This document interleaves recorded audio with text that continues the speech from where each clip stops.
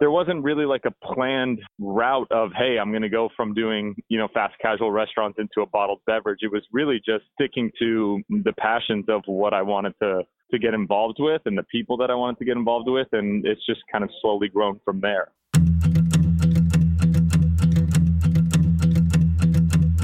I'm your host, Dave Knox, and this is Predicting the Turn, a show that helps business leaders meet their industry's inevitable disruption head on. Welcome to another episode of Predicting the Turn. Today, we sit down with Patrick Schwarzenegger, who is the founder of Mosh and also the founder of Achilles Advisors. Patrick, welcome to the show. Hey, man. Thank you so much for having me on. How you doing?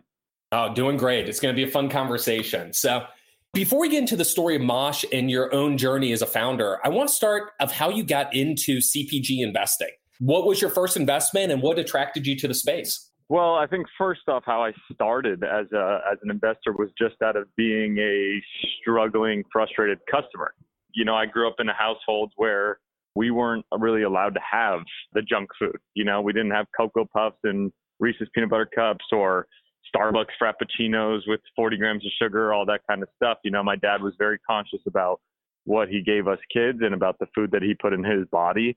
And I remember when, I was, finishing up high school and I started to get into working out and weight training and different things. And I started going to the grocery store. I was kind of shocked at how little of options there were out there that were delicious, but also nutritious, and something that was really good for you. So I kind of made it my mission to kind of go out there and look for different products that were speaking to this, that were offering customers a better for you alternative, something that was healthier, less sugar, more protein, cleaner ingredients, cleaner, labels and stuff like that. And that's how it started. So it kind of just started on accident. And that was really before this whole craze, I mean, the only companies that were really out there doing it was like Vitamin Water and Naked Juice and all those kinds of things, which were still filled with so much sugar. So my first investment was one called Blaze Pizza. And we started that, I think it was in like 2012. I think it's 10 years ago now. I had no idea about investing. I had no idea about operating a business. I didn't know anything, but I was working as an internship for a guy named John Davis. And he was a film producer, and I knew I wanted to do film and business. And he had just exited out of a company called Wetzel's Pretzels, and they were like, we're going to start to work on the Chipotle for pizza, the Subway for pizza. And we wanted to be very, transparent with where we get the ingredients and allow the customers to pick the ingredients and have it made right in front of them. And I was like, this is perfect. This is exactly what I want to do. This lines up, exactly with how I want to learn about business. Like, I'm going to invest.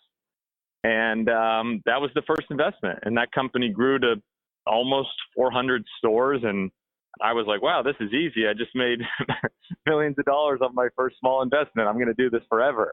And so I sold out of that and put all the money towards other companies. And it was not as easy as that company was, but it's been a great time since. Coming from that investment, you could have kept going down the path of, other QSR type restaurants, if you will. What made you move into the more better for you in the packaged goods space? Well, so once I sold it and I had money, my own, real money, I basically was like, okay, look, I'm in a pretty unique situation. I'm 20 years old. I'm in college. I'm studying business. I just made a lot of money, and my generation is the generation that cares about, this less sugar and the more protein. The millennial generation was really the stepping stone of the group that really was demanding it from people. And you were hearing of different companies, Facebook, Snapchat, that were started by people in their 20s and stuff like that, dropping out of school or using the entrepreneur program at school to create the product, RX. And I was like, I'm going to go out and find other young entrepreneurs that are tackling this. And the first one I really ran across was Super Coffee, which was, three brothers in their dorm rooms that kind of started this idea to tackle the Starbucks Frappuccino, to offer a alternative with, instead of 30 or 40 grams of sugar, with no sugar, and and make protein in it and basically make a breakfast on the go. And again, I really didn't know much about investing or the CPG and the beverage space and stuff like that. But I really believed in them and their mission, and I was becoming a coffee addict myself. And so I invested and went on the journey with them. And that was, God, 5-6 years ago, whatever it was now. And that company too has grown from, that was before they were doing $1 million in revenue to now doing over 100. It's, that's been a fun one to watch as well. So there wasn't really like a planned route of, hey, I'm going to go from doing, fast casual restaurants into a bottled beverage. It was really just sticking to the passions of what I wanted to get involved with and the people that I wanted to get involved with. And it's just kind of slowly grown from there. When you think about that growth over the last 6 years, starting with Super Coffee, how has your investment style changed of how you look to engage with the brands and work with them? Yeah, well, it's completely changed. The whole industry's completely changed. The amount of competition has completely changed. One of the beautiful things about entrepreneurship and about this space is that anybody can go and start a company. I've heard of tons of success stories of people starting a popcorn company outside of the stadium and it growing to becoming, the Boom Chicka Pop, or you hear about the RX where they're starting it in their kitchen, or the Super Coffee where they were first blending it in the dorm room. So that's the beautiful part about this, is that the American dream is very alive and well in the CPG space, but that means that a lot of people are going to go towards it. And today, I get sent brands almost every day. It used to be, once every few months you'd get a cool brand. Now it's almost like daily I get a new brand. So I've had to be way more kind of rigorous with the processes of investing and really kind of create a guideline. But it really falls down onto, number one, I have to believe in the entrepreneur behind it, the CEO, their mission. I've got to believe in the actual product. It's got to be something that I would use. And it has to be really applicable towards mass America, something that's, not too extremely niche, but something that can be for the masses. So I want to talk about that founder you mentioned of you have to believe in them and their mission and what they're doing. A lot of these founders, they're first-time founders. Super Coffee, three brothers, they never launched something before. What gives you the faith in them being the people that can really take this mission and this vision and turn it into a business? Well, I mean, I think at the time I was too naive to know, about being a first-time founder, with Super Coffee, but again, so many of these companies have been, successful companies have been made by people that are first-time founders. So I'm not necessarily scared to invest in a first-time founder as long as they're extremely passionate and hungry to make it a success. Liquid IV was a first-time founder. Super Coffee was a first-time founder. Nugs is a first-time founder. Pretty much majority of my companies are, because most of them are founded by young entrepreneurs who understand the opportunity, who understand what the issue is out in the marketplace and are trying to address it. And the unique thing about me is, I'm technically I was a first-time investor. It was, but I had very strategic relationships from our family, from the company, from Blaze, from the individuals that I knew, the celebrities that I knew to seed the products to. This was all before, influencer, paid ads, all this different stuff. So we kind of had a little bit of a leg up in actually bringing, celebrities in on the cap table, getting them in on Blaze, getting, LeBron coming in, being the face of it on Super Coffee, getting A-Rod and Aaron Rodgers and other people like that. Now it's become more of a norm, but 6, 8, 10 years ago, you didn't see it as much. After 6 years on the investing side, what made you want to launch Mosh and move into being on the operator side? Truthfully, it was always part of the plan for me was prove out this better for you health and wellness space, prove out that I could make investments that were successful, that I could make money from it, that it's a growing total addressable market, that big companies are buying some of these smaller companies because they lack on the innovation and execution. And then how do I take that kind of stuff and then go and create our own product lines within this marketplace?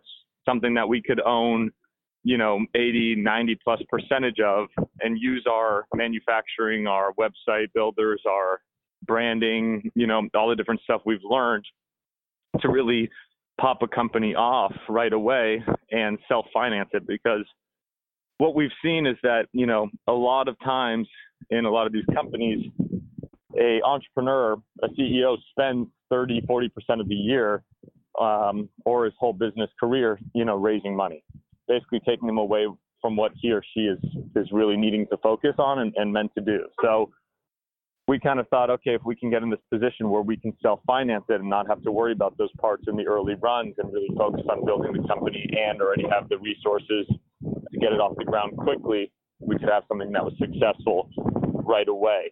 And then when COVID happened and I moved home with my mom, and she was, she's dedicated her life towards Alzheimer's and towards brain health research. And she's done all these different things for Alzheimer's: books, documentaries, TV shows, events, coloring books, the women's Alzheimer's movement with Cleveland Clinic. All that came to a halt with COVID. And I moved home with her, and I was like, hey, my dream has always been to continue my building companies and to actually build one ourselves. You want to speak towards, educating consumers about what they eat and drink impacts their brain health. My work's on pause, yours is on pause. Like, let's combine forces and really create something that's meaningful to you and to me, make a mission-driven company out of it, and launch this. And that's kind of just what we did. It was just kind of like the perfect timing, also the worst timing, but the perfect timing to do it. And, the company was really born out of a mission, and it's been, so far, it's just been a rocket ship. And everything that we've kind of, learned to do and set up to do has come true and become extremely helpful, and we continue to grow it. Talent is a big part of Predicting the Turn. And as we talk about talent, I wanted to mention one of our sponsors, Hunt Club. Imagine the power of the best marketers in the world helping you to find your next marketing leader. That's the power of Hunt Club. Hunt Club is a new category of talent company that powers the network of experts, connectors, and business leaders to help you find the best talent. Let's face it, recruiting hasn't changed with the times. Hunt Club is changing the recruiting game by leveraging technology and crowdsource referrals to find you the best people possible for your company. Stop paying job boards that don't work or recruiting firms that recycle the same active candidates. Partner with Hunt Club. So as you think about this mission of brain health and everything that goes into it, how did that lead to the decisions that you made, from packaging to ingredients to how you really went to market? Yeah, well, we went as granular as possible. I mean, starting with the packaging, the colors, and the actual gradation on the packaging is derived from a brain scan. So that was really important for us, is just trying to stay true to the mission at all times and going from there. So that was one of the things. We worked with some of the doctors and nutritionists from the people my mom has worked with the Alzheimer's Association and Cleveland Clinic, et cetera.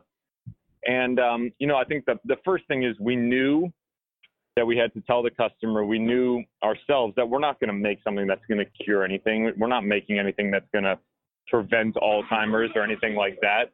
But we did know that there are foods and there are things that people can do today that will help their brain health tomorrow. And foods are one of those things. And we know that there's a mind diet. There's something that about eating less sugar, eating flavanols, eating high healthy fats are incorporating into people that are having healthier brains. So that's really what we wanted to do. We wanted to have no sugar. We wanted to incorporate specific vitamins that were beneficial for the brain, like vitamin B12 and B3. We wanted to have good healthy fats like flax seeds and chia seeds and almonds. We wanted to have protein, and we wanted to have, some of these other newer functional mushrooms like lion's mane, ashwagandha, et cetera, to all be part of this product and speak towards a brain healthy diet. And with that, what made you lead into using the bar as kind of the format that you wanted to launch in? So the bar, funny enough, my mom's addicted to bars. Like, she had to give it up for Lent. That's how addicted she is. So that was what was most true to our story. Probably wasn't the best thing to do via, regarding margins and the competition in the bar space. However, it was exactly what she wanted to do. And, it was for me to make that kind of dream become a reality. But we're not trying to be a bar brand. We're not trying to be a protein bar brand. We're trying to be a brain health brand and create different product lines that speak towards that. So, we have a lot of things that we're working on in the cards, from other flavors to the bars to supplements or powders and other things that all speak towards brain health. And talk about those choices that you made for the business overall. You've also launched as a D2C brand with subscription as kind of a key element for that. With all your experience with retail and everything else, what led you to look at that as the model for initially starting? Well, you have to remember we launched this during COVID. So retail was down double digits year over year, of course. The bar space was down over 20 points year over year. We also didn't know if customers would care about eating for their brain health. And we were launching this really just us. So we wanted to do direct to consumer for a couple of reasons. One, to find out if there was proof of concept. Number two, to be able to communicate with our customers and figure out what did they like or not like about the product before we went into retail. Three, we wanted to figure out more information about our customers, who the demo was, who was buying it, why they were buying it, and what other product lines would they be interested in receiving from us? What were the biggest issues that they were having in their daily life that we could help take care of for them when it came to brain health? And those things and the communication we can have in the community we can build is, way better, way easier through direct to consumer than it is in retail. So those three reasons were the main ones of why we started direct to consumer. It's in our intent and it is our goal to go to retail probably next year, but we wanted to, we had a very clear path of how we would get there and what the best route was to continue to speak with our customers before getting there. You mentioned you didn't know if people would care about brain health, but over the life of the brand, you've already sold out multiple times, running out of inventory on Alzheimer's Day and Giving Tuesday. How did you keep consumers engaged during those times where the inventory wasn't necessarily available to click purchase? Really, we were just transparent. We sent emails, we did videos saying, hey guys, look, we launched this as mother and son. We didn't take outside capital. We really wanted to find out, was there demand there? We made, 100,000 bars on our first run, thinking we didn't know how long that would last. We sold out right away in the first day. Then we made videos about, hey, look, there's these supply chain things, educating consumers about that. That was a big topic last fall, saying we have stuff, stuck at the, we have boxes and our caddies and wrappers that are stuck at the ports, just continuing to be transparent, being like, look, we're going through this right now. This is our first time running this business. We're doing it through a weird, unique time of COVID. We're going to have hiccups. We're sorry. And kind of just taking them along the journey. And they all kind of stuck around. I mean, then when we relaunched on Giving Tuesday, we did double what we did on launch day on that first day again. And then we sold out again.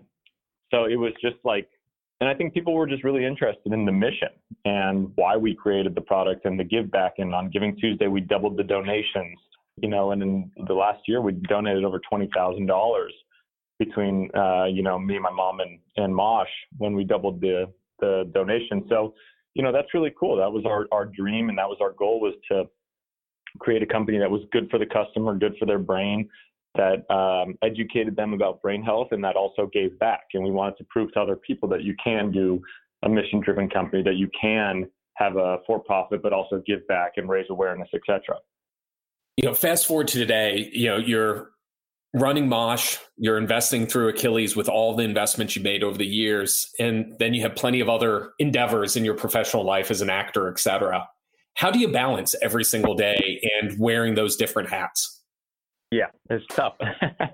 The film space, I just had this new miniseries come out on HBO called Staircase, and I'm filming The Boys right now for Amazon. The film space is really unique because you can, work every day for a few days and you have a few days off, or, they call it the hurry up and wait because there's just so much downtime on set. So, I mean, I set up my trailer as my office, and I just always crank out work in between little break times and stuff like that. But I would say I'm less active on the investment side now, and really mostly just focused on Mosh, because that was kind of the phase 2 of my career anyways, was all the investments and everything like that was leading towards us going and creating our own companies in-house. So Mosh is pretty much my baby. It's what I spend most of the day and every day on when it's not, when I'm not filming and stuff like that. But it's not always the easiest with time management, that's for sure. That's perfect. Well, I appreciate you taking the time to share more about your journey as an investor and the launch with Mosh. So thank you for all of that. Well, thank you, man. I appreciate it. And thanks for taking the time, and look forward to checking this out when it's done. Thanks so much for listening. If you like the show, hit that rating and make sure to subscribe so you don't miss a single episode. And for more resources, head over to predictingtheturn.com.